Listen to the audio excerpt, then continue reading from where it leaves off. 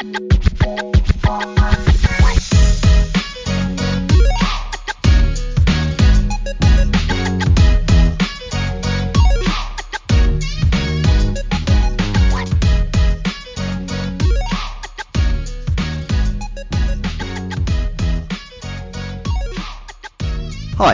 I'm the Property Funder, better known as Michael Dean, and this is the Property Funder podcast. I'm a successful entrepreneur, investor, NED and advisor. As co-founder of Avamore Capital, I'm best known for having financed over £1 billion of property developments and investments by value during my career so far. During my time in business, I've come across an incredibly broad spectrum of successful people, all with their own unique experiences working in a variety of industries. I want to speak to these people and learn more about them. I'm not looking to have the world's biggest podcast, so if just one person benefits from what my guests have to say, then that to me would look like success. And if you are that one person, then you should probably not tell anyone about this.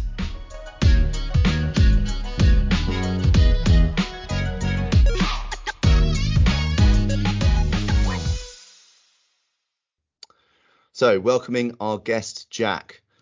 If you'd like to tell us your name, the name of your business, and to describe the nature of your business, please.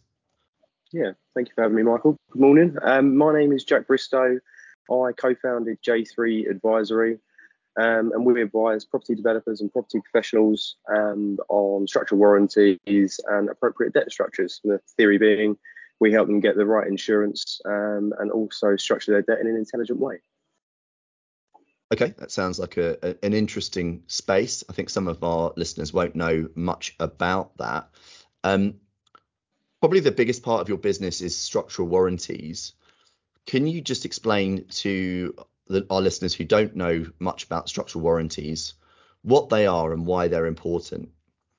Yeah, of course. So your structural warranty is often found on every residential new build development in the UK. And when I say new build, I mean a new build out the ground, but also change of use and on conversions. It's there to protect the structural integrity of the building. So for those that develop it, but also the consumer that usually resides in it. Thereafter, the policy lasts for 10 years and it's a requirement of your mortgage when you go to purchase a new build property. So it's a requirement that every residential developer has to have and put in place. And because it lasts for 10 years, it's quite a big ticket item when it comes to procuring and purchasing.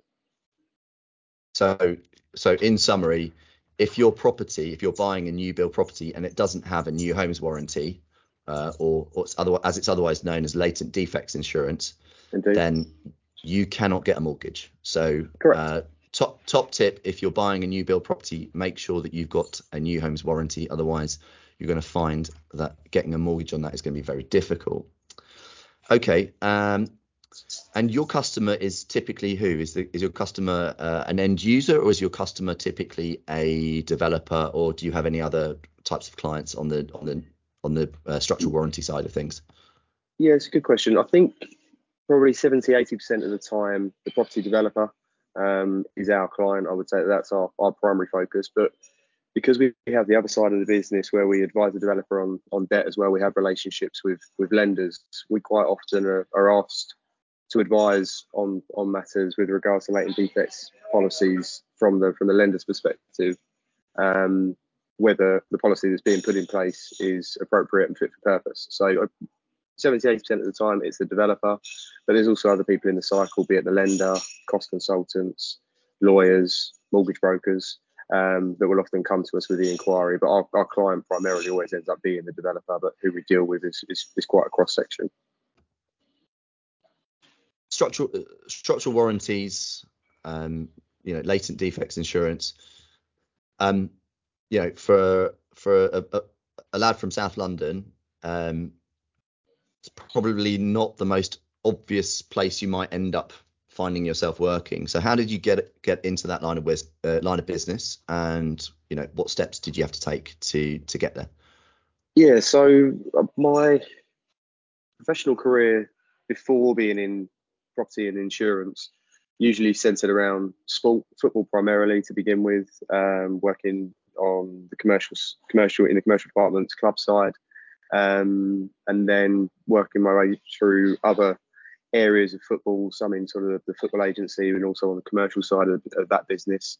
And then I found myself on the fringe of Formula One, doing event activation around some of the races. And there's a bit of I suppose, a recurring theme in my career. I came across somebody that I worked for years ago, and by chance happened to meet somebody that was building and running a niche insurance brokers. And it was a chance meeting. I was signing the contract actually for an event with an old contact, and this guy was across the table, was at the same place, and we got chatting. And I decided that I wanted to get out of the Formula One scene that I was on. It had been great fun, but I felt like I needed a little bit more structure in my life. And it was one of those sort of moments in time where I met someone. They were looking for somebody that could assist with growing the sales side of their business. And it was a fortunate bit of timing for me. So I really, when I took the job, I did it based on, I suppose the two roles before, going into selling latent defect insurance to being Formula One before that, and being in football previous to that, probably sounded and looked like quite sexy jobs on the face of it, and insurance, I suppose, probably doesn't have quite the same allure as the Abu Dhabi Grand Prix. But what I was really looking for was to get into a structured environment with somebody that was going to be firm but fair. I was really looking for a boss rather than a job. And that was the route I went down. And it was, like I say, it was a fortunate bit of timing. I came into a niche insurance brokers at the early stages of sort of their beginning, and was there for 5 years and worked in various different roles throughout that business. And my final posting was as commercial director, but we grew that business to 35 people before I decided it was time to go out on my own and founded J3, or co-founded J3. Okay, I have a number of questions. The first one is, which football club were you involved in, Jack? Crystal Palace. Okay, so Premier League team, or for the most part, a Premier League team. I can imagine a lot of our listeners, especially younger male listeners, although probably increasingly on the female side too, would probably give their right arm for the opportunity to work in a Premier League football club. Why was it that you left Crystal Palace, and especially knowing that it's a team that you also support? Was that a difficult decision for you, or what was the main driver for leaving particularly football? I think when I was at Palace, it was a great job. I was based at Selhurst Park, so I was a season ticket holder and a fan for many years. To be going to work every day, although SE25 I would probably describe as up and coming as an area, to go to Selhurst Park had a certain charm for me. So and that never rubbed off, I suppose. That was always there. But I think that, in any job you have, and I was at Palace just over 2 years, I think that you have frustrations and politics like you do with every job, and every job I had before it and after it, I had them. But quite often your football club is your piece of escapism. So you're going to Arsenal on a Saturday, that's your escape from the working week. And you get your escapism from it, you enjoy it, and then you go back, enjoy the rest of the weekend, and you're back to work. And quite often I was going back to Palace on Saturday and was client facing, doing the hospitality, and it kind of I lost that connection as a fan. So it was a great job and I really enjoyed it. When I did leave, it took me probably 18 months to sort of fall back in love with it as a fan again, just because of the trials and tribulations of any job. I think it can be stressful. And then actually when I was there, Palace were in the Championship, so it was quite a challenge trying to sell boxes for Barnsley on a Tuesday night in November. So it was probably where I honed in quite a few of my sales skills, I imagine, because you had to be able to move fairly quickly to be able to find somebody that was silly enough or loved Palace enough to be interested in buying one of those boxes. So I think that when I was there, it was great, and I learned a lot in that time. It was one of those things where I thought I've enjoyed this. It's been a great experience. I love the fact that I managed to get myself in a position to have that job there, and now it's time to go and do something else. So before you were at Palace, what did you do? Was that straight out of school, or had you been to university or college, I or how yeah, did you get into that? yeah. I did my A levels and left in the February before, and so in the February in my second year. So I didn't actually did my ASs, but didn't complete my A levels. I wasn't really. I think I wasn't taking it seriously, but I didn't. I was doing it because everyone else was doing it, and I didn't really have the direction on where I was going to go and what I was going to do. So I worked with my dad for 6 months when I came out of school, and then I suppose being a South London boy, as you touched on earlier, and fairly fast talking, I fell into sales as most people usually do in those scenarios, and tried a few different things. I started off in telecommunications. My friend got me a job in foreign exchange, which I really enjoyed, which was really good. Then I picked up a job working in contract publishing. So when you go to events at the Excel and you get the brochures, selling the advertising space in there to the sponsors and the exhibitors. And it was when I was there, Crystal Palace at the time were in, I think they'd just been placed into administration. But it was fairly apparent that they were going to be coming out of it. There was going to be a deal that was going to be done with the bank. Steve Parish and Co were going to be looked like they were going to be taken over, or CPFC 2010 as they were known at the time. So I'd seen that there'd been redundancies that had been made at Palace, and on the basis that there were some bright spots on the horizon for Palace, I thought it was probably a good time to try and get myself in front of somebody there, and see if I could find an opportunity in the commercial team, which is what I did. So that was my early career was a little bit of job hopping, which is something I'm quite proud of, because I think it's I think you have to find your niche, and I dealt with a cross section of different people. I sold loads of different products. I worked in different parts of London. I was around and about, and I had much more experience by the time I got to 21, 22, when I was at Palace, than I think most people my age. And I think that stood me in relative good stead, although probably at the time my dad was concerned about my the frequency of moving around.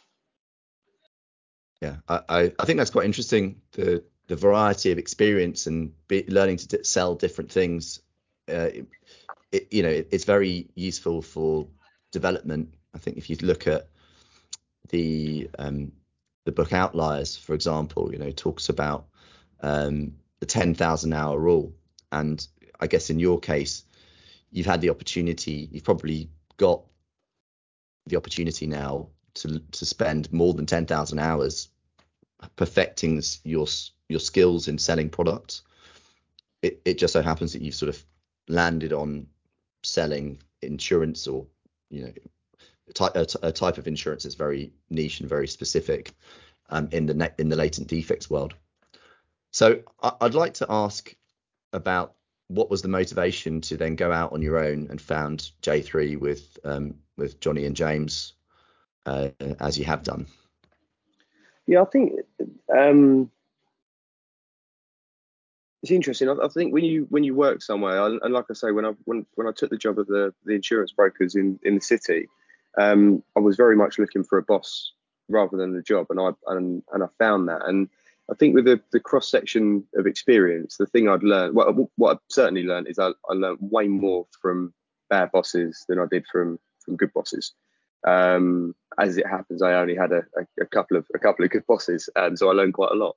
And that always spurred me on. And there was a few times in my professional career where I thought maybe I'm going to go and do this on my own, at different junctures, before getting into insurance. So I think it was always in me.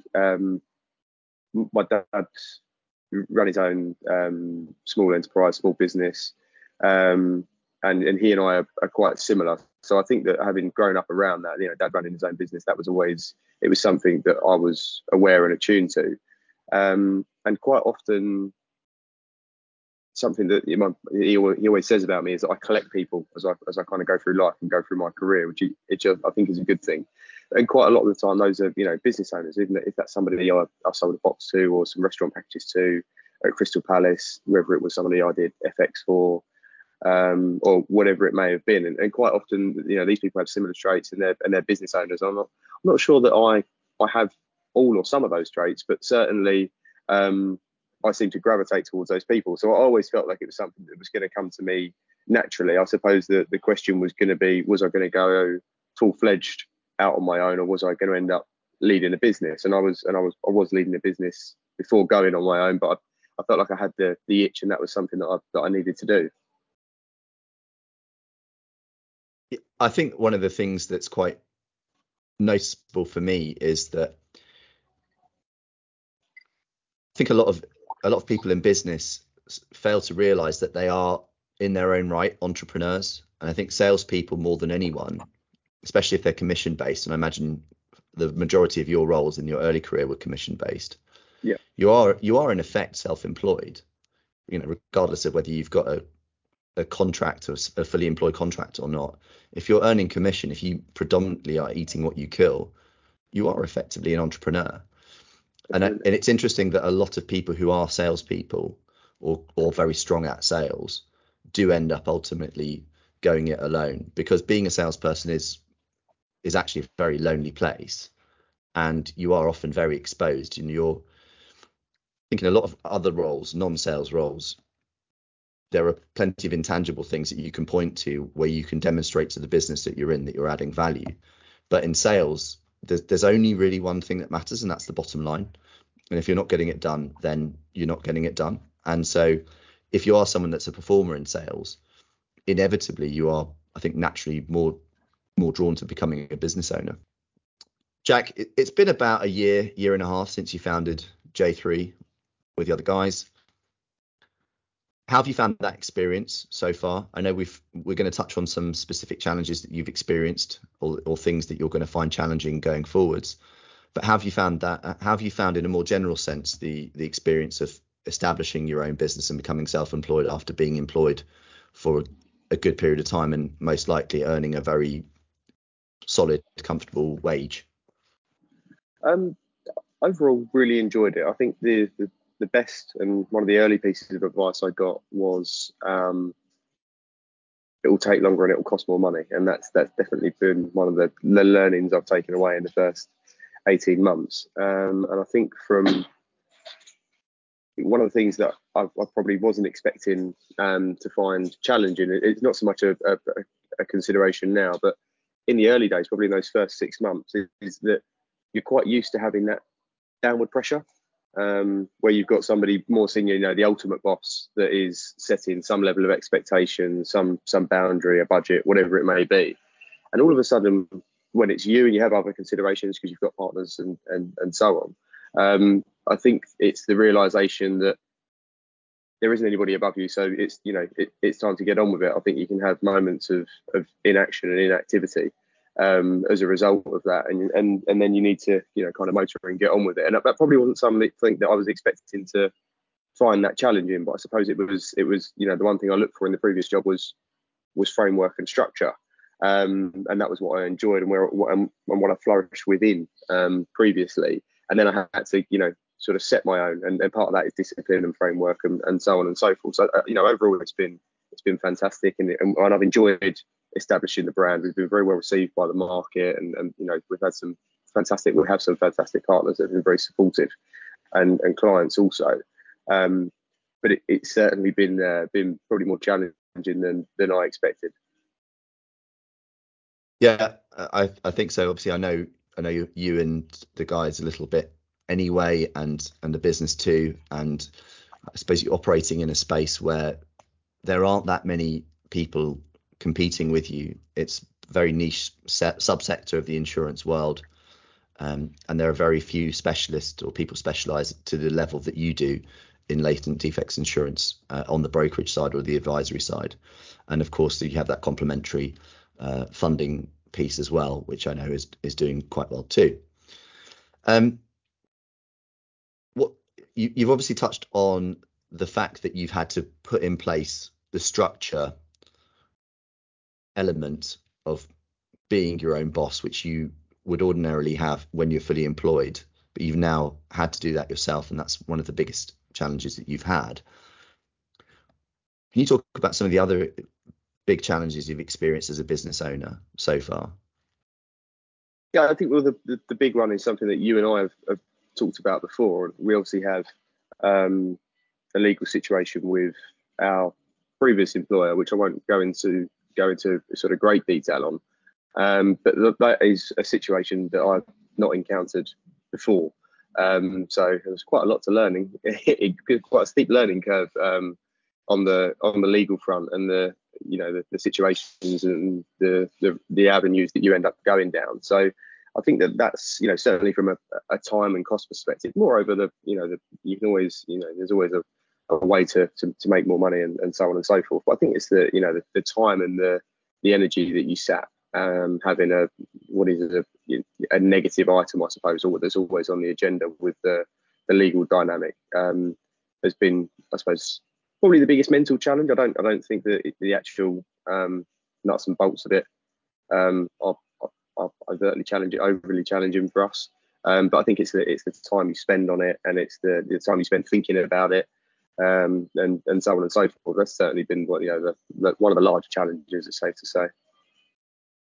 Yeah. How do you get yourself in the right frame of mind to approach that specific challenge? Like because I could imagine when that first letter from your former employer's lawyer lands on your desk, it's a kind of, it's a brown pants sort of time.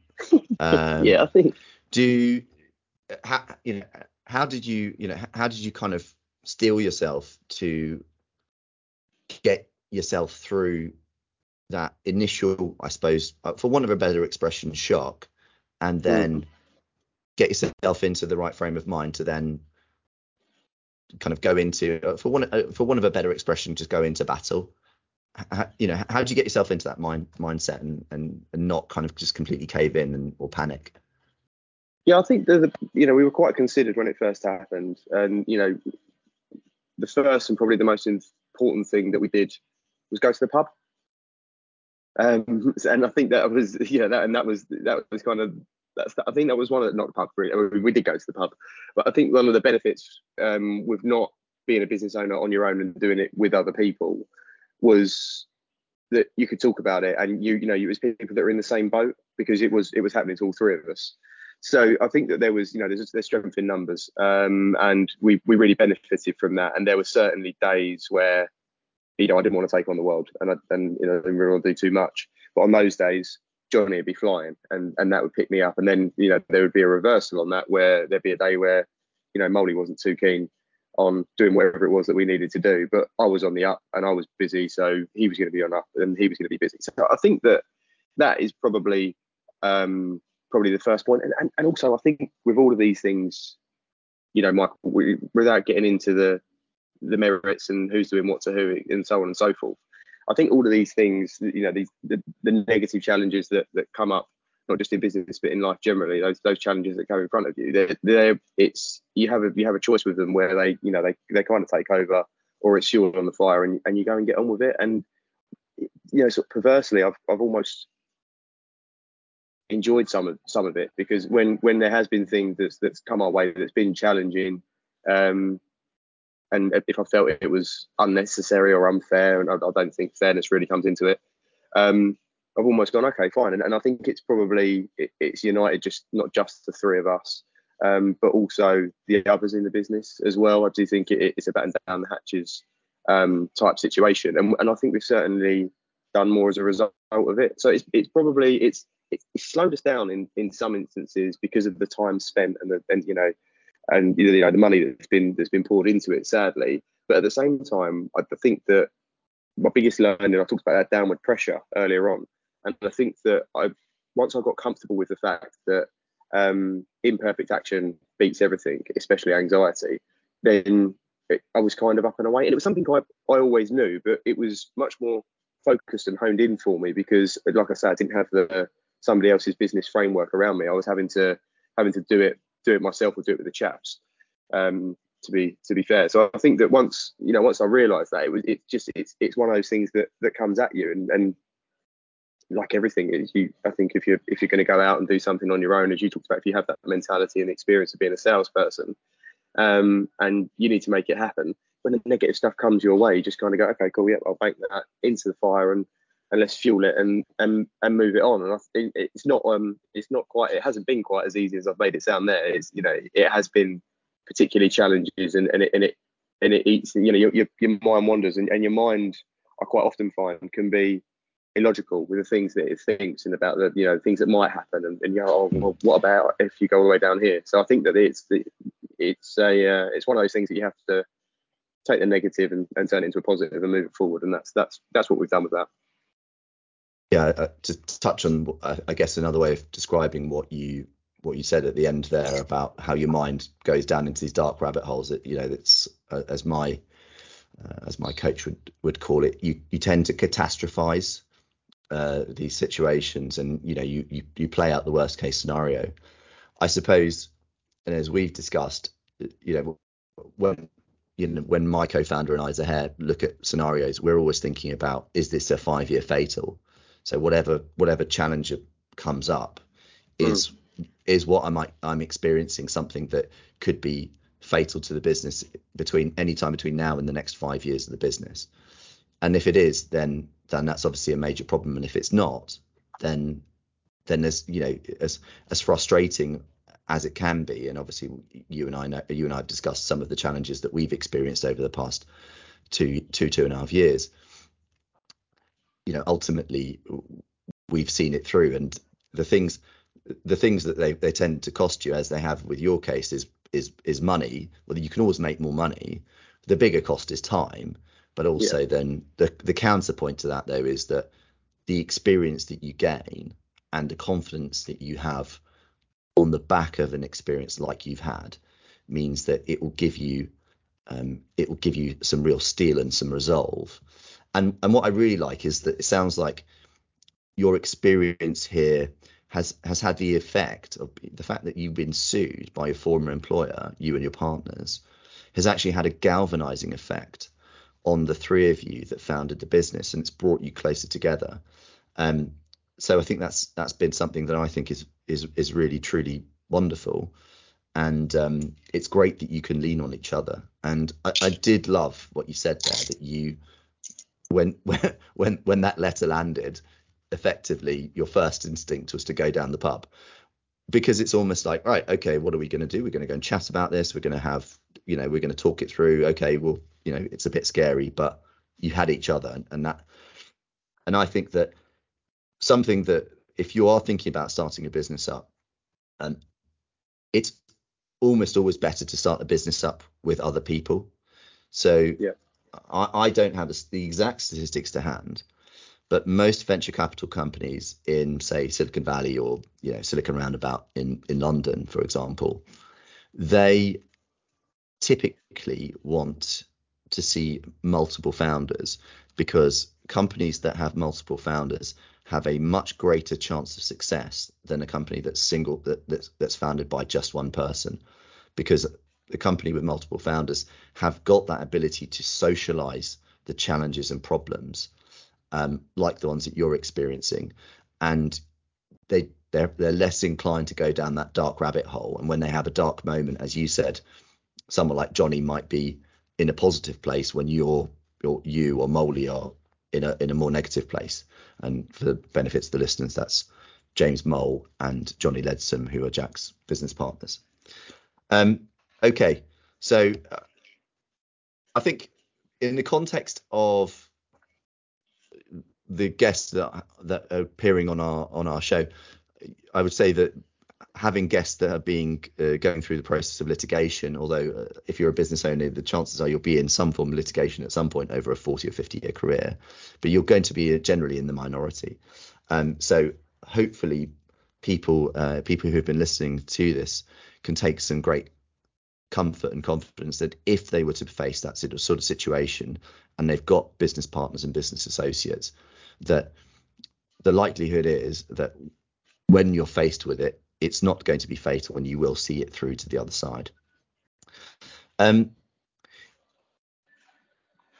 Jack, you and I like to talk about this particular challenge that you're experiencing as just one of a series of challenges. When this litigation is resolved, as it likely will be at some point in the next 6 to 12 months, you're going to have other challenges, and threats.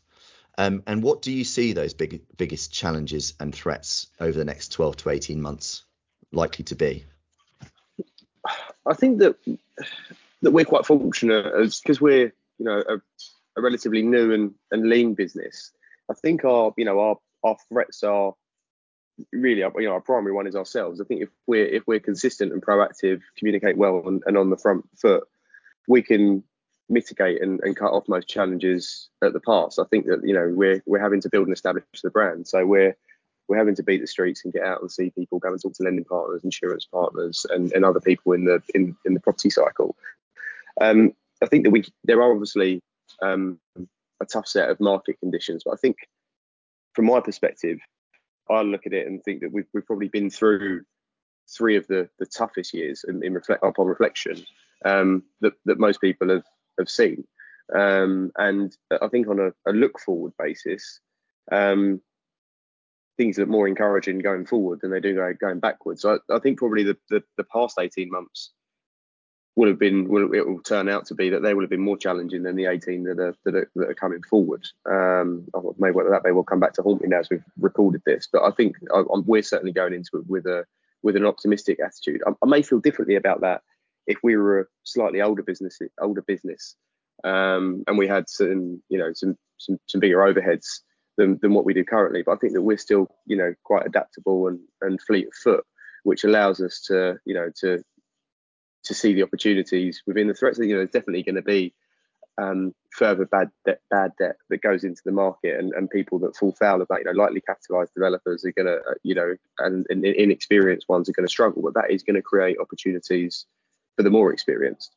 And we will be in and around those people who are in our networks currently. So I think that from that standpoint, if things were to get particularly, if we were to go the other way, if it was to get particularly challenging, we still believe there's a host of opportunities there. None more so than there will still be a requirement. There's still a housing shortage. People will still need to be building new build properties, and all those properties will need a structural warranty. Most of those developers will be taking some form of debt, and we provide those services as well as we'll look into it. We're looking into expansion now of fanning out our insurance products, as you and I have talked about quite recently. So I think everyone's quite right to be cautious, but I think we'll look in 18 months' time back over the past 5 years and say, actually, the first three were much harder than the more recent two. So I think there are the obvious threats that are there and will remain, but I think that there's a host of opportunities in front of us.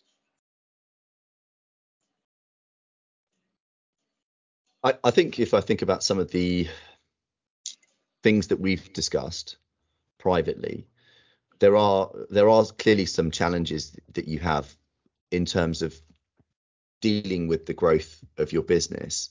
And are you able to maybe talk about where you are struggling to enable the growth of your business?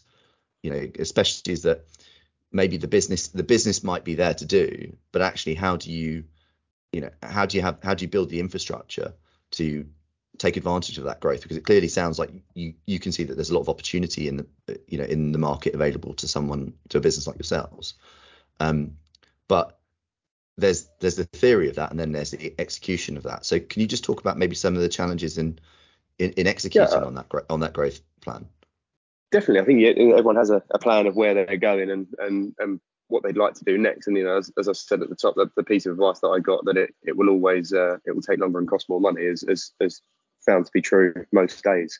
But I think when we look forward and we look at how we'd like to grow the business, I think that the single biggest challenge is always talent. I think there's lots of talent there, but it's attracting it, and I don't mean attracting it just by simply paying more money. I think you have to show people career progression, and you have to have that infrastructure in place to be able to do it.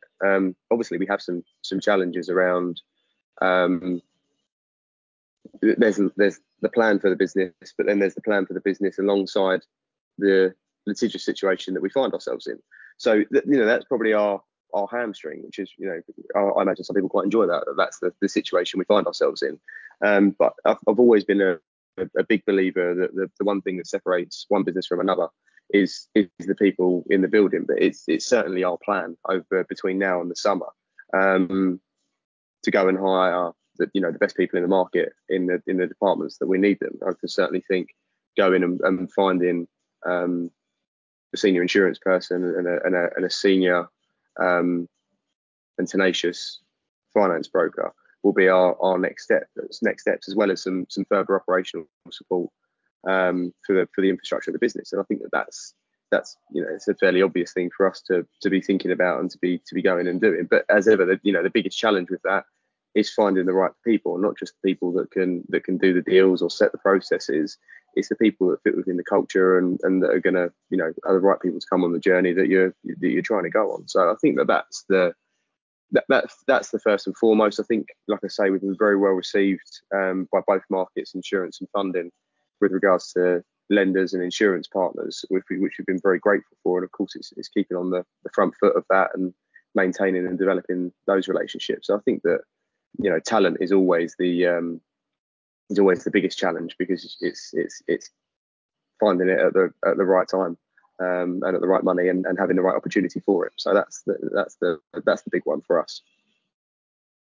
Yeah, absolutely. And I think that would be a common theme echoed by myself and many others in a similar position.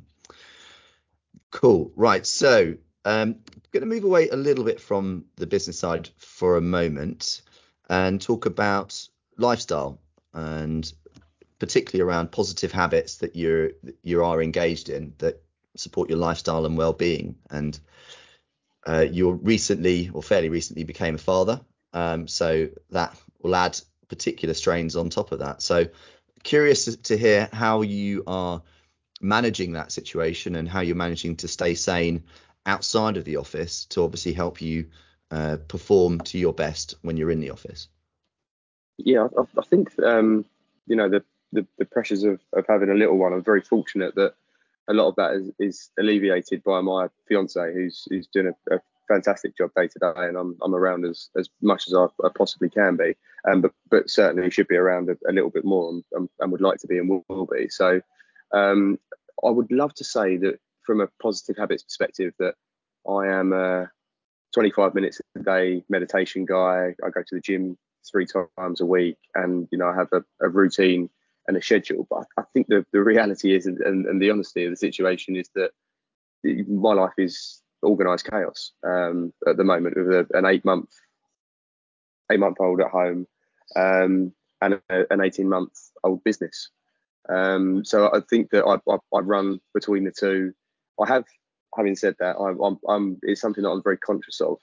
So I have actually signed up to a gym around the corner from the. So I've benefited from training previously and felt the benefits of having a busy lifestyle, and what it does for my mental capacity to have routine with regards to working out and what that gives me.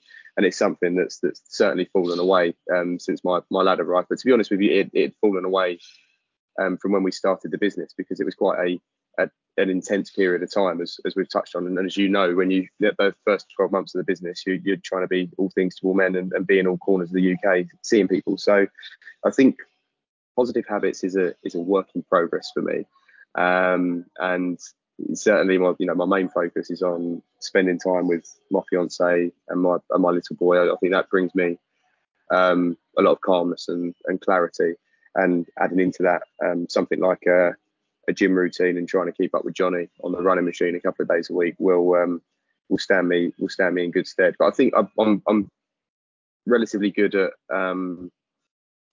managing myself and sort of my own self-talk, the internal conversations you have. So if I'm if I am a little bit all over the shop, my self-awareness is fairly attuned. So I'll say, right, I need to have a day at home today, spend some time with Josh, and spend some time with my fiance, and then get back to it. The work will still be there tomorrow. So more structure needed, but certainly see the value in positive habits and looking forward to bringing them more to the fore in 2023. Yeah, I think some of the things you're doing there are still really good. Getting yourself in the gym, for sure, movement, activity. I've certainly seen the benefit of it myself. although it doesn't necessarily show on the scales because I'm probably not good enough in the kitchen when it comes to having control there. But I think the other thing that you do really well is spending time with your son. Children, I think, are very grounding, and they don't really care that you're a great businessman or that you're a great person. I think all they care is how you interact with them and how you make them feel. And so there's that kind of level. There's that kind of leveler that you really benefit from. Okay, let's talk about your superpower, and why do people want to work with you over other people or other peers? Yeah, this is something I find quite interesting. I think this is something that is quite difficult to self-assess, because I don't like to. I don't think I do. I blow my own trumpet. So it's difficult to do this, and you and I have talked about it offline. And I say that quite often people seem to gravitate towards me, or they'll quite often say they seem to like the cut of my jib. So I think that probably my superpower is twofold. I think it's the way that I communicate, and it's my approach to work. It's my approach to life, which is push the ball forward every day, which is I don't necessarily go in and think, how can we move things forward today, guys? But it's if something's in front of me, whether it's an inquiry, a challenge, whatever it is, I'm looking at it and going, okay, fine, how can we move that on to the next point? How can we get that done? How can we do that and move on to the next one? And I think that the varied professional career has given me a relatively good understanding of value. So I think that's aided me to be able to quite quickly pinpoint where the value transaction is going to take place with a client, with a partner, with a supplier, with a friend, whatever it may be. And I've always been reasonable at communicating my point and what I believe to be the best way forward based on the information I've received from the other side. So I think that it's I have a bit of a no bullshit approach to things and to life, I think. So I think that people like that and respect that, and people feed off of that energy. And I think that I've benefited from that professionally. I think that's why people say, actually, yeah, we use Jack at J3 because he gets stuff done for us, and he's good to deal with. I don't take things too seriously in the same breath. We recently had a conversation about time wasters in business, or people that string you along. What's your approach to people what is your approach to people that have a habit of taking advantage of you or stringing you along? And what advice could you give to someone who's listening, as to, particularly if they're in they're in a role where they need basically to make a sale? How do you deal with these people, and what's your advice for dealing with them? So I think very simply, you build your credibility by the questions you ask. No one cares how many transactions you completed on last year, what the gross written premium was that you did last year, or how what the biggest deal was that you did. I think the thing that stops people in their tracks and makes them think is when you ask them a challenging question. And if you when you're dealing with people that are maybe a little bit more slippery when it comes to you're trying to go through a transaction with them, I think that one of the things that I quite enjoy with people is asking those difficult questions and bringing up the elephant in the room, and so and putting those people on the spot in a positive and professional way, because I think that's what saves time. So that would be my first point, and probably main point is you build credibility by the questions you ask. That's what I talk to our advisors about most days. And what can you give an example of one of those challenging questions that kind of, I guess, sorts the wheat from the chaff? Yeah, I think that everyone in most businesses, when you have an inquiry that comes in, people look at it, and especially if it's on the large size, whether you do that by the value of it, or in what we do, the number of units that it might be, or how much money they're looking to borrow. I think the bigger it is, the harder people find it to ask challenging questions. And the reality is, especially I look at it from a J3 perspective, we're 18 months old. If somebody comes to us and we get an online inquiry, it will be 100% because of the fantastic marketing that Rosita's done. But the first question we should be asking is, okay, so why are you here? Why have you come to us? How would you do this normally? And why aren't you doing it that way now? I think quite often the tendency that people have is when they pick up something that's interesting or is potentially going to be fruitful or lucrative for them, is that they want to wrap it in cotton wool, and they don't necessarily understand the motivations that sit behind it. So I think that those early questions, that's what saves you a hell of a lot of time, and you can cut through the noise. And also it will build your credibility with the person sat at the other side of the table. Maybe they are just price checking, and you are that guy. But you can quickly weed that out by asking the right questions and understanding their previous process with regards to who their previous supplier was. If they weren't talking, if they had not made the inquiry with you 5 minutes ago for you guys to be on the phone in that moment, how would they be looking to execute this piece of insurance or this piece of funding? And I think that getting that level of understanding of how they're going to do it builds a picture very quickly. And I think in sales, that's the most important thing, is that you're selective with your time. Just because something might have a £150 million ticket on it doesn't mean that it's actually attainable or that attractive. I need to be convinced when we get those inquiries in that we're working on it for the right reasons. So, do you know what? I absolutely love that, what you just said there. And I think that some of the people that work for my businesses could probably learn from that. Why do I get to be so lucky? I think is another way of expressing it, right? And I don't really believe in coincidences. And certainly if someone's coming to you with this amazing piece of business and they've historically worked with someone else, you're right to question it, because why aren't they going back to the previous supplier, previous advisor, previous lender, insurance, whatever, fill in the blank. I'm sure many of our listeners will have other examples that they can point to. So great. I love that. That was really, really good. Can we just talk about people that inspire you? You mentioned your dad a little bit earlier, but people that inspire you, and maybe some past events that have inspired you or given you inspiration and the motivation to succeed. Yeah, I think I'm not too big on this point, to be honest with you. I think that there are,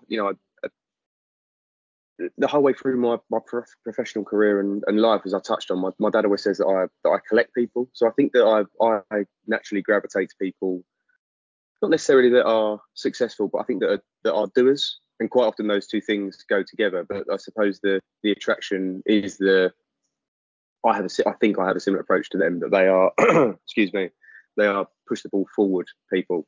And I think that those people are the ones that I find most inspiring. And obviously from a very early standpoint, my dad and my mum similarly. So I think that's where that comes from. That's where that foundation is built, because my dad is an up and at 'em kind of guy. And he's always, finding a way to do something. He's finding a solution to all the challenges that we talk about. And I witnessed that firsthand as I was growing up. So it formed me in my formative years. And then as that collection process developed, I was very fortunate that some of the people that I gravitated to that were clients of mine, I then went to work for, and have become friends of mine. So I think that I've probably been quite clinical with my circle, in the sense that my energy and my time will go into people that I suppose I find inspiring. I don't necessarily, when I'm coming to meet you or if I'm speaking to you on the phone, I don't think I'm speaking to Michael Dean, he's so inspiring. But at the same time, you and I do have that professional relationship, because you're one of those people that moves the ball forward and wants to get stuff done. And part of that is the success that will come with it. So I think that it's more, I suppose in a roundabout way, it's the people that are all immediately around me, in one way, shape or form, that have particularly inspired me over my professional and personal career. So I think that's probably the main thing. I think, and then from a motivation standpoint, I am the horrible thing that says on the job spec about being a self-starter, as we touched on. But I think the thing that I've probably found that's accelerated that even further is having a little one at home. I don't think that there's anything that can motivate you more to be successful and get to where you want to get to. But then that has to be effectively managed, because as you quite rightly said, he doesn't care. He just wants you to sit on the bed with him and play in the morning and not go to work. So it's finding the balance between the two. But I certainly think that the motivation you have once you have kids kicks on sort of tenfold. So yeah, I can't say that any Crystal Palace games have particularly inspired me, sadly. So I think that's probably my best way for it. Well, I'd say the last 20 years of Arsenal probably wouldn't be that inspiring in my case either. So, but that might, well, maybe that will change in the next few months. We'll see. But do you know what? I actually love that you mentioned your son as being someone that's given you maybe less so inspiration, more motivation, because that's something that resonates with me, and I think that will resonate with. I don't want to limit this just to fathers, but I think it's quite a male phenomenon. But I'm sure that there will be mothers as well who will look at their kids and see that the kids as a motivation and a driver for success. I think in my own mother's case, she was a single mother, new to this country, relatively new to this country, on her own, wanted to make a better life for me. And, and I'm sure in many ways I provided her with that motivation and inspiration to go out and make that life for herself that she successfully did. So, I think that's a great thing to raise. Right now is our red pill, blue pill question. So I'm fascinated to see how you answer this. So if you have to choose if you have to choose being given all the knowledge and experience you have now, aged, let's say 10, or to be given £25 million aged 25, which option would you choose and why? So I'll give you an option in relation to A and B, but my answer is absolutely C. I don't want either of them. I would rather do. I've totally enjoyed what I've done so far, and I much prefer the journey I'm on now than considering either of those two. But for the purpose of the question, absolutely A every single time, because I think you can have such a more profound impact with the insight and experience you have at whatever age you are, to then going back to 10 years old and working forward. The caveat to that is how much would change. You would change things for the better, but how much would changing the things for the better impact on everything that you've enjoyed between 10 and now? So I think that A has to be the answer. The 25, the money thing is not I don't find that particularly interesting. And as we talked about before, you can always make more of it. Not necessarily get to 25 and million and make more of it, but I think that that was not particularly interesting. I think between A and B, it has to be A every single time. That was one of the easier questions, but I would always go C and stick with what I've got. Thank you very much. Do you know what? I actually love that answer, that you kind of coming up with your answer C, because actually in many ways, why would you trade in the experience you've had so far?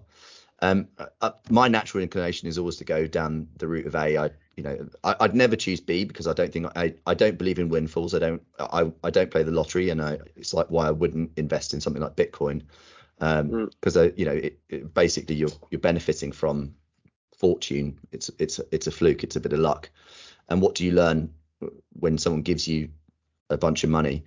So I think I'd always rather have that option A, but I actually am more inclined to go with what you said. Some of the other people who've responded on this question when I've asked them about it have said that, and it's about split down the middle actually. They've said that they would actually rather the money, because why would they want to have lost their innocence and lost the opportunity to learn what you learn during your preteen and your teenage years, these really important developmental years, where you get to learn so much about life and the world. And so that's one thing I think actually your option C gives you that opportunity to take advantage of what you will have experienced in the life you've had up to now. But it's always really, there's never really a right answer for that question. I think that what it does is it sparks an interesting debate. Let's just talk about different ideas or concepts that are a bit unusual, or beliefs that you have that are unusual. So is there anything that you particularly believe that some other people think is weird or insane?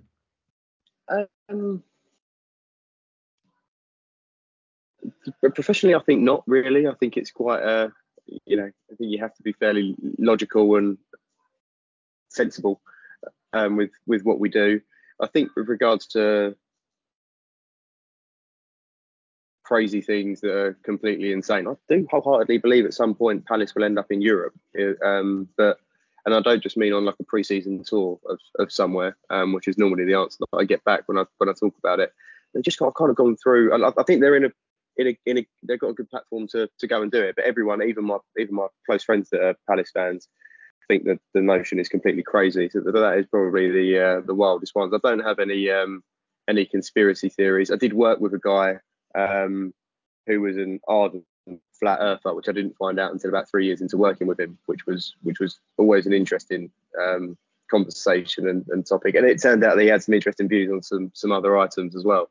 But no, I don't think I'm particularly crazy, apart from with my my rose tinted Crystal Palace spectacles, to be honest with you, Michael. Okay. It's for me, it's quite topical because this week, one of my sort of dad's WhatsApp groups has been going backwards and forwards on the concept of the death penalty for Right. people who commit really heinous crimes. And I personally don't believe in it. I think that it's not the most appropriate way of punishing really serious crimes like that. But you know, some of my friends feel very strongly in that favour, and I guess they put themselves in that sort of retribution camp. And okay, I imagine some people think it's insane, some people don't think. Some people might think I'm insane. I'm sure if someone in America who lives in a death penalty state might hear me saying that I don't agree with the death penalty and I think it's inappropriate, they might think I'm insane. But I think it's always one of those very interesting hot button topics that does split people right down the middle. Whether Palace will get into Europe or not is I think there's more chance of Palace getting into Europe than the Earth. Someone discovering that the Earth is flat, that's for sure. So I can take the positive out of that. Yeah. Yeah. So works for me. Good. Can we talk about some common misconceptions about you? You know, things that people might perceive you to be, and whereas the reality is a different way. Obviously, I knowing you, you're quite a determined, quite confident individual. But are there any aspects of that don't ring true, or anything else about you that people might make an assumption around you, and actually the truth is somewhere that's quite far from it? Yeah, I think that probably one of the perceptions that probably comes up quite often is I'm a front of house type of guy. I like to be client facing and to work on those interactions. So I think that a lot of the time that people think that that's how I measure, or how I think success should be measured, on the basis of what we've done and what the bottom line looks like, and so on and so forth. And I think probably in my early career, or earlier career, I don't think I'm that far through it, to be honest with you. But I think in my early career that was probably true. But I think I've become much more considered over the past probably 6 or 7 years, and probably the thing that I've enjoyed most that people don't really see has been the development of people, professionally and personally, that I've worked with in various areas, not just people on the commercial side of the businesses I've worked in, but to see the development of the people that I've worked with that have become friends, and so on and so forth, and that probably harks back to the people that I gravitated to, or still gravitate to, as I've worked through my career, because that was kind of what happened to me. That was how I was shaped, was by people that were maybe a couple of steps ahead, a few rungs further up the ladder. And I suppose quite often the misconception with those people would be you're looking at them, and the metric for success would be how much money they were making, or the perceived success and value of their business, cars they were driving, so on and so forth. And actually, I think that why those people liked me and liked to have me around and to engage with me and give me their time was because they liked seeing the developing in me that came out. And I think that that's probably something I've not realised until quite recently, where that's my favourite bit of the job, is going to work, and not just with the people in the business, but also the other people that you interact with, partners, clients, suppliers, and so on. So I think that probably the misconception is that Jack is and J3 are they're at it and they're after it with regards to trying to transact on as much insurance and funding as possible. And there's certainly some truth to that. But I think actually the thing that I get most enjoyment out is the culture within that business that's been created, and in the one that I left behind as well. The culture of that business was fantastic. When I was there, and that's probably the thing that gave me most joy, I suppose, from a working aspect. It wasn't necessarily something that I necessarily expected or was looking for, but not necessarily something that I talked about in great detail as well. So I think that's probably the biggest one, and the one I enjoy most, because I think that when you do talk about it, that it resonates with people, and they there's something in that they like as well. Look, I really like that, actually. As someone who also takes a lot of pleasure and satisfaction in seeing the development of the people that have worked within our business, for me, it's probably in the top three, if not in the top one, things that I've really, really enjoyed over let's say the nearly 8 years of Avonmore's existence, and more generally within my career. So I think that's something that you and I have in common. And it's probably one of the reasons why, obviously, we're drawn to each other from a professional standpoint. I'll leave you with an amusing anecdote. So someone I went to university with, who's actually was one of the co-founders or founders of Tough Mudder, knew me at university, and being sort of this sort of rugby lad, sort of brash and sort of not leery, but loud, kind of rugby boy at university.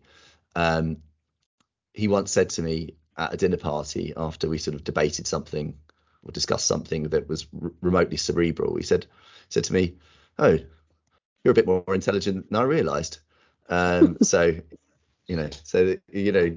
people can sometimes draw, shall we say, the wrong impression of you, or different impressions of you, without knowing you a little bit better. So that's always a fun. It's always fun to see how people see themselves being slightly misconceived. And in your case, actually, it's really great to hear your belief in training and developing people, because that's something that I share as well. Let's talk about some key personal values. Obviously, having just talked about something that matters to you a lot, which is training and developing people and building cultures. What are your key personal values, both for business and life more generally, that you value above others? I think my first two probably come together in integrity and good intention. I think everybody is completely obsessed with execution and the end result. But I think that if you have integrity and good intention, more often than not, you end up on the right side of things. I think that, execution, you don't always get it right. Rarely do I get it right. I find that is my imperfect action, is my execution. So, but I think if you go into things with the right intention and you have that degree of integrity attached to you, then I think that's a key fundamental for me. It's certainly one of the things that I look for. I'm much more interested in how somebody approached something rather than what the end result was. And I think alongside that, is something that I don't often talk about, but something I think that quite often gets taken for granted for people that have got it, which is courage, which has been a bit of a thread in what we've talked about with regards to having to get up and take action and get on with it. I think that you have to have that in whatever it is that you're doing, because most of the time you don't necessarily know whether it is 100% right in what you're doing, but you've got to try and find out, and it takes a certain degree of courage to to get on the field and to make the play rather than sitting on the bench. I think it's very easy to sit and talk about things or what other people should be doing from the sidelines, but it's very different once you lace up and get on with it. So I think courage is a big one for me. And then my last one is adaptability, which kind of speaks to my character and my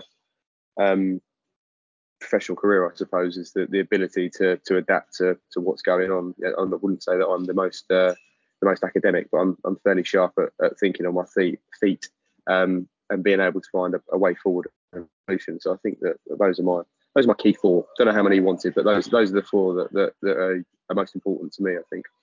I don't think there's a exhaustive number, and I think they're all really interesting and valid points. I want to just pick up on the courage piece. It's actually a theme that at the moment I'm wrestling with a little bit myself, particularly mainly as an investor than anything else. But as far as courage is concerned, do you think everyone is suited to be an entrepreneur, or do you think it takes certain types of personalities? Obviously looking through that lens of courage in particular. I think that firstly, I think the word entrepreneur is overused, and in most instances, I can't stand it. But I think so I think there are too many people trying to be an entrepreneur without having any experience. I wouldn't say that because the three of us set up J3, we're entrepreneurs by any stretch of the imagination. I think other people can describe you as an entrepreneur or describe you as being entrepreneurial, but I don't think it would. It makes my skin crawl to think of me walking into a room and saying I'm an entrepreneur. So I think that you should never use it when you talk about yourself. You should only ever use it when you talk about other people. That's my feeling on it. But I think when you do talk about other people that are entrepreneurial entrepreneurs, I think that courage is certainly something that needs to run through them. I think that's often courage can often be miscategorized, and people can often think that means that you need to be an extrovert or overtly arrogant to have courage. Some of the bravest and most courageous people that I've come across have been the quiet thinkers and the observers that don't say too much. So I think that it's absolutely a fundamental tool in the toolbox of anybody that's in business. But I think it comes in different forms, and I think that the immediate how people view it when they hear the word courage is they think about big brave people that puff their chests out and make loads of noise. But I don't necessarily think that that's what it is. I think courage is getting up in the morning and taking imperfect action, as I keep coming back to. I think that's the brave thing. Well, can you describe what you mean by imperfect action? I mean, I think I know what it means, but maybe some of our listeners might need a little bit more context. Yeah, I think that when you're looking at doing something, whether it's writing a piece of content, whether it's making that phone call to a big client, whether it's approaching a new supplier, whether it's starting a difficult conversation with a partner or a friend, I think that everybody wants to approach everything and do everything they can perfectly. But the problem is that there's always two realities to any situation. There's the reality of how I view things sat here in Manchester, and there's the reality of how you see things sat there in Surrey. So I think that the problem with that is that there is never a perfect way to do something, a perfect way to word something. So as a result, any action you take is going to be imperfect, but it just means that you have to do it and get on with it. There is, everybody's constantly trying to do things the right way and do it perfectly, and I think that results in a lot of inaction. I think people end up not doing things as a result because they get the fear and they think, oh well, what if I get it wrong or it doesn't work, and so on and so forth. And the reality is you just have to start, and you have to make that first step, and pick the phone up and speak to the client and see where that conversation takes you. I think that's kind of my imperfect action courage synopsis. Yeah, I think another way I've heard it described is don't let perfect be the enemy of good. Absolutely. I mean, it's essentially the same concept, but I completely agree with that, and that's certainly something that at least with Avon Sahara and I have always echoed that mantra. So sometimes I think when we've tried to over perfect things, and I'm normally thinking about legal agreements and stuff like that, it's probably cost us more than we might have benefited from in how we tried to perfect our sort of legal position or status. Okay, so let's just talk about outside of work a little bit more. How do you like to spend your time when you're not in work? I guess we talked about your passion for Crystal Palace and also your fiance and your son. Any other hobbies or things that you like to do in your non-working time? Yeah, well, we would always before Josh arrived, my fiance and I would always travel quite a lot. be it city breaks or a nice holiday once a year. So I think that was something that we were keen to try and manage when Josh arrived. All that comes with challenges when you start a new business, so you kind of have to manage expectations a little bit with regards to it. But we still managed to do it reasonably successfully in his first 8 months.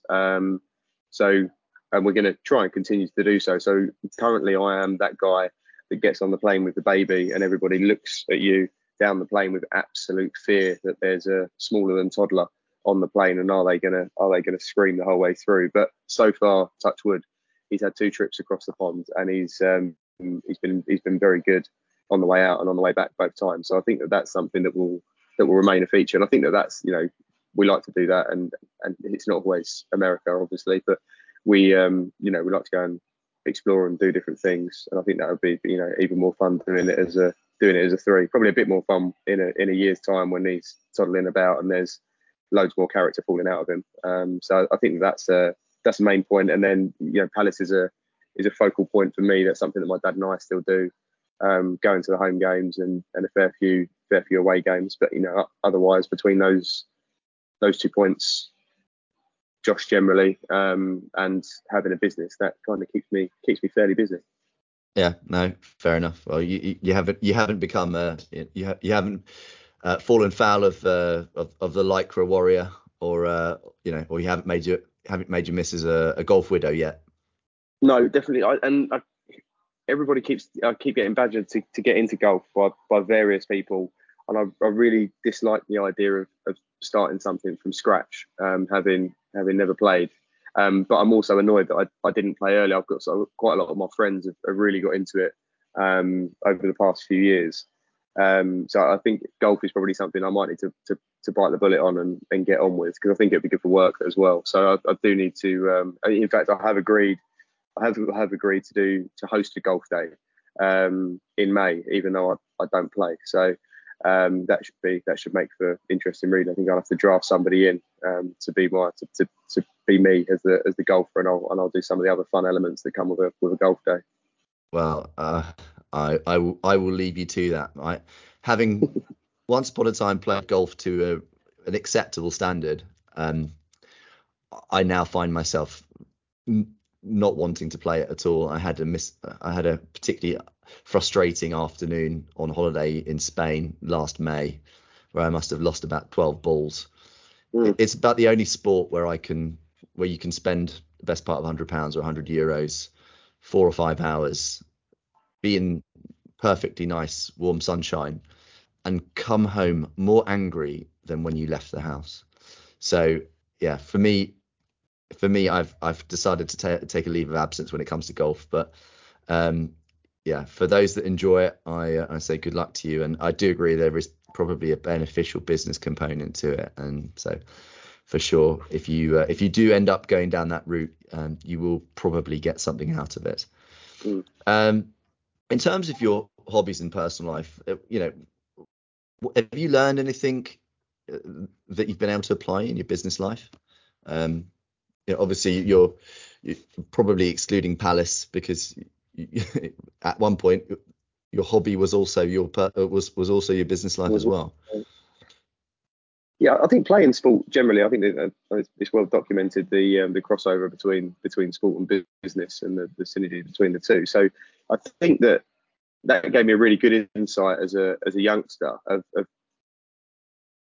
people not necessarily understanding their own value or their own ability, which I think you see quite a lot in business, which I think is a real opportunity. Because if you can see something in somebody else that they don't see in themselves, or somebody else in the management structure doesn't see in that individual, and you can bring that out of them, then there's obviously a real value to it. And I think that was something that I identified in other people. Didn't necessarily do anything about it, but I saw people that were talented and capable at various sports, but maybe they didn't recognise how good they were, or how talented they were, or what their superpower was from a athletic or sporting capability. So I think that insight was probably very useful. And sometimes when I see people that maybe lack a little bit of self-belief, or don't realise that they've got an innate talent for something, be it speaking to people or whatever it may be, I quite often will relate that back to, maybe people that I played football with years ago and think, oh, that's like that guy who didn't realise how good he was.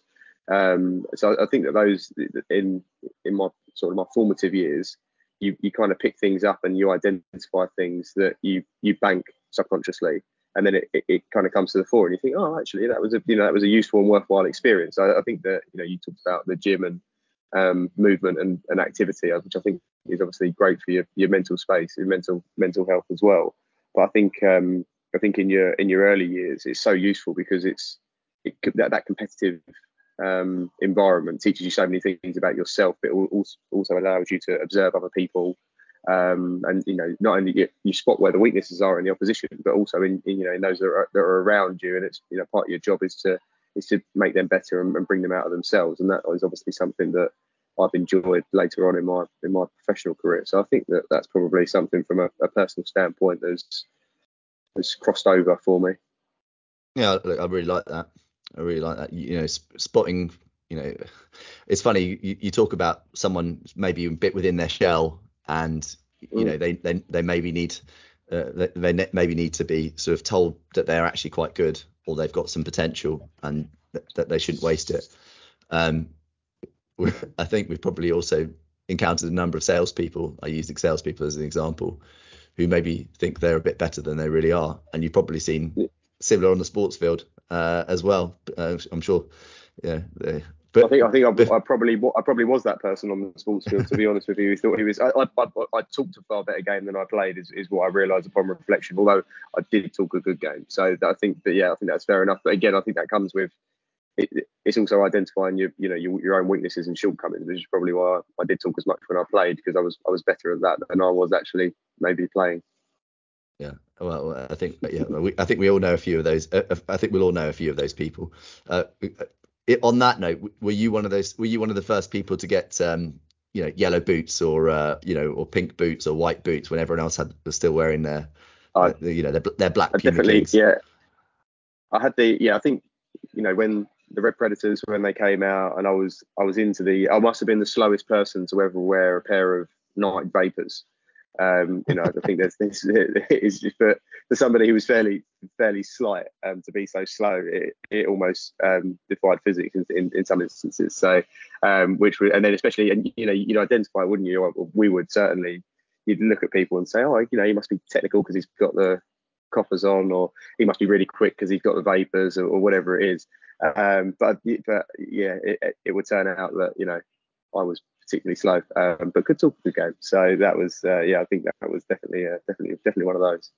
Well, there's always some value on that in football pitch, good communication, but I think ultimately you've still got to be able to use your legs. So yes, yeah, definitely. It probably explains why you were working the other side of the pitch when you're at Palace. Definitely. Yeah, definitely. Okay. Last couple of questions now. You've talked about, you've given a really lovely insight that I like, which is that it will take longer and cost more money. But are there any sort of business or life hacks you'd like to share with listeners that that would take less than 90 seconds to put across?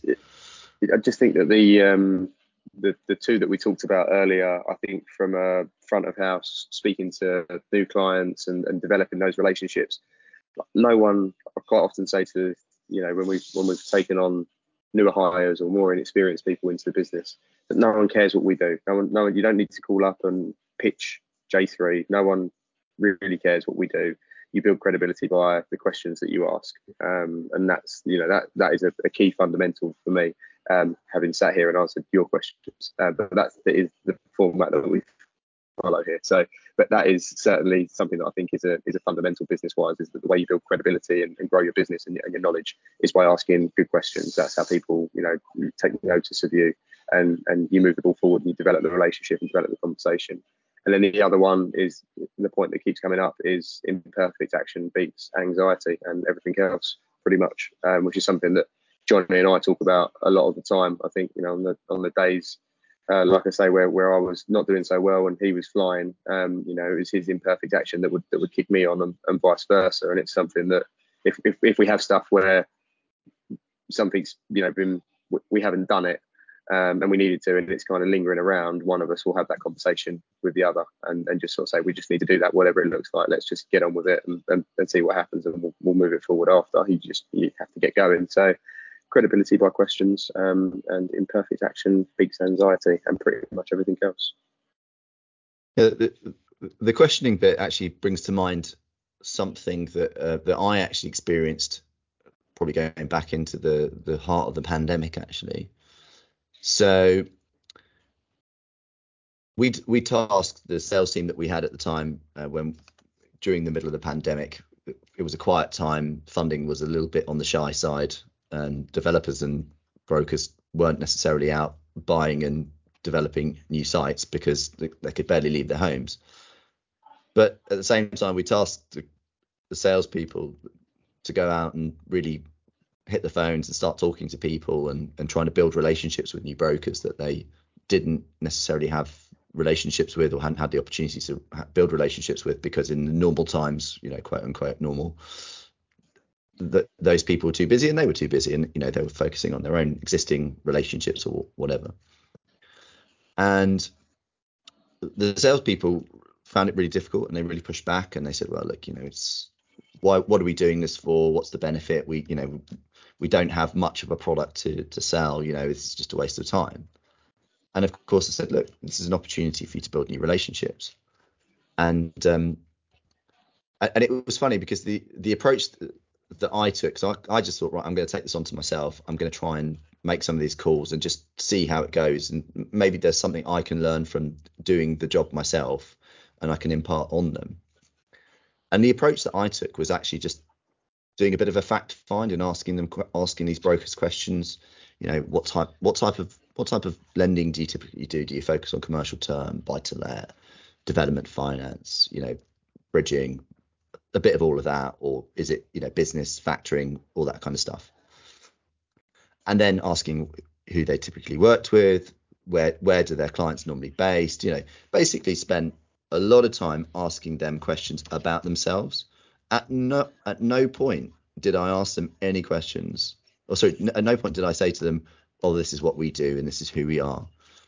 And it's funny because at some point, 10, 15 minutes into that conversation, they'll turn around to me and go, but hold on, so what do you do? Tell me about your business. It's almost like you have this opportunity to build a relationship and build a rapport. You're asking them questions, you're trying to find out about them, you're showing an interest in them, and they come back to you and then they're like, oh, okay, actually now I want to learn about you, because people, unless they're sociopaths or psychopaths, are going to want to actually try to build a relationship. They know how to build a relationship. The way you do that is then turning it around and asking questions in reverse. And so they're not exactly the same themes, but they're similar themes, which is actually, as a salesperson or someone who's in business, asking questions is more important than just going out and pitching and selling. So we're kind of coming at it from a different, we're taking a similar approach, but with slightly different styles, if you know what I mean. So, look, I think that the key point though is that if you're trying to get on in business, just ask questions, because invariably that will provide you with surprise answers. Okay, so last question. What book would you recommend to listeners that's had a profound impact on your life? 2 books. One on negotiation, Never Split the Difference by Chris Voss. But I would listen to that as an audio book rather than read it. And it'll be much better because the audio book is out of this world. And then the other one is Ego is the Enemy, which is about personal development. Ego is the Enemy is by... It's by Ryan Holiday. I can tell you that because I have read that book, although a little while ago. I recently finished Ryan Holiday's, I think it's second book, which is The Obstacle is the Way, which again, excellent book. And I think I've mentioned that on a previous podcast. And I think we should be able to share details of all those books in the show notes.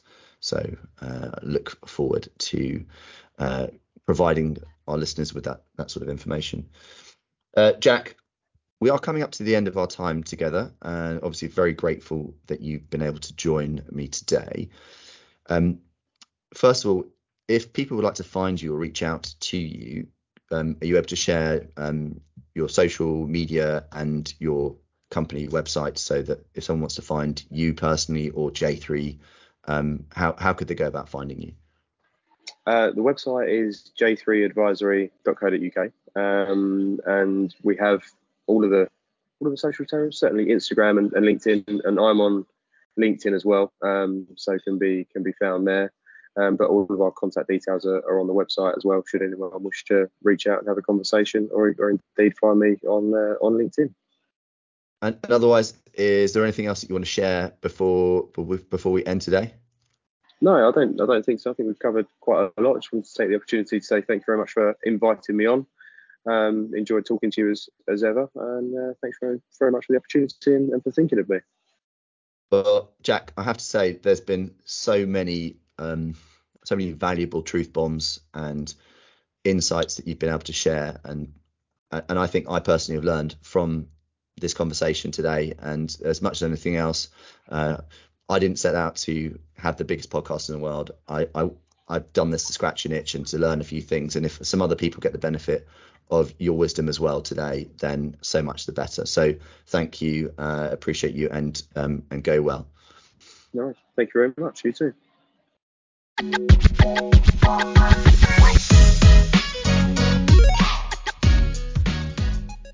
A big thank you goes out to the official sponsor of the Property Funder podcast, Avonmore Capital, a property bridging and development lender located here in London. They, as much as me, understand the importance of somebody's story and how they got to where they are. Lending on projects from just £250,000 across the entirety of England and Wales, their understanding of all development backgrounds and can help support you at any stage in a scheme, even if you just have one brick down. Visit www.avonmorecapital.com to find out more about how they can help you in your development journey. Thanks so much for tuning into this podcast. I hope you can go away having learned something new and even picked up some new things to apply to your day today. Catch us in the next episode for another interesting story.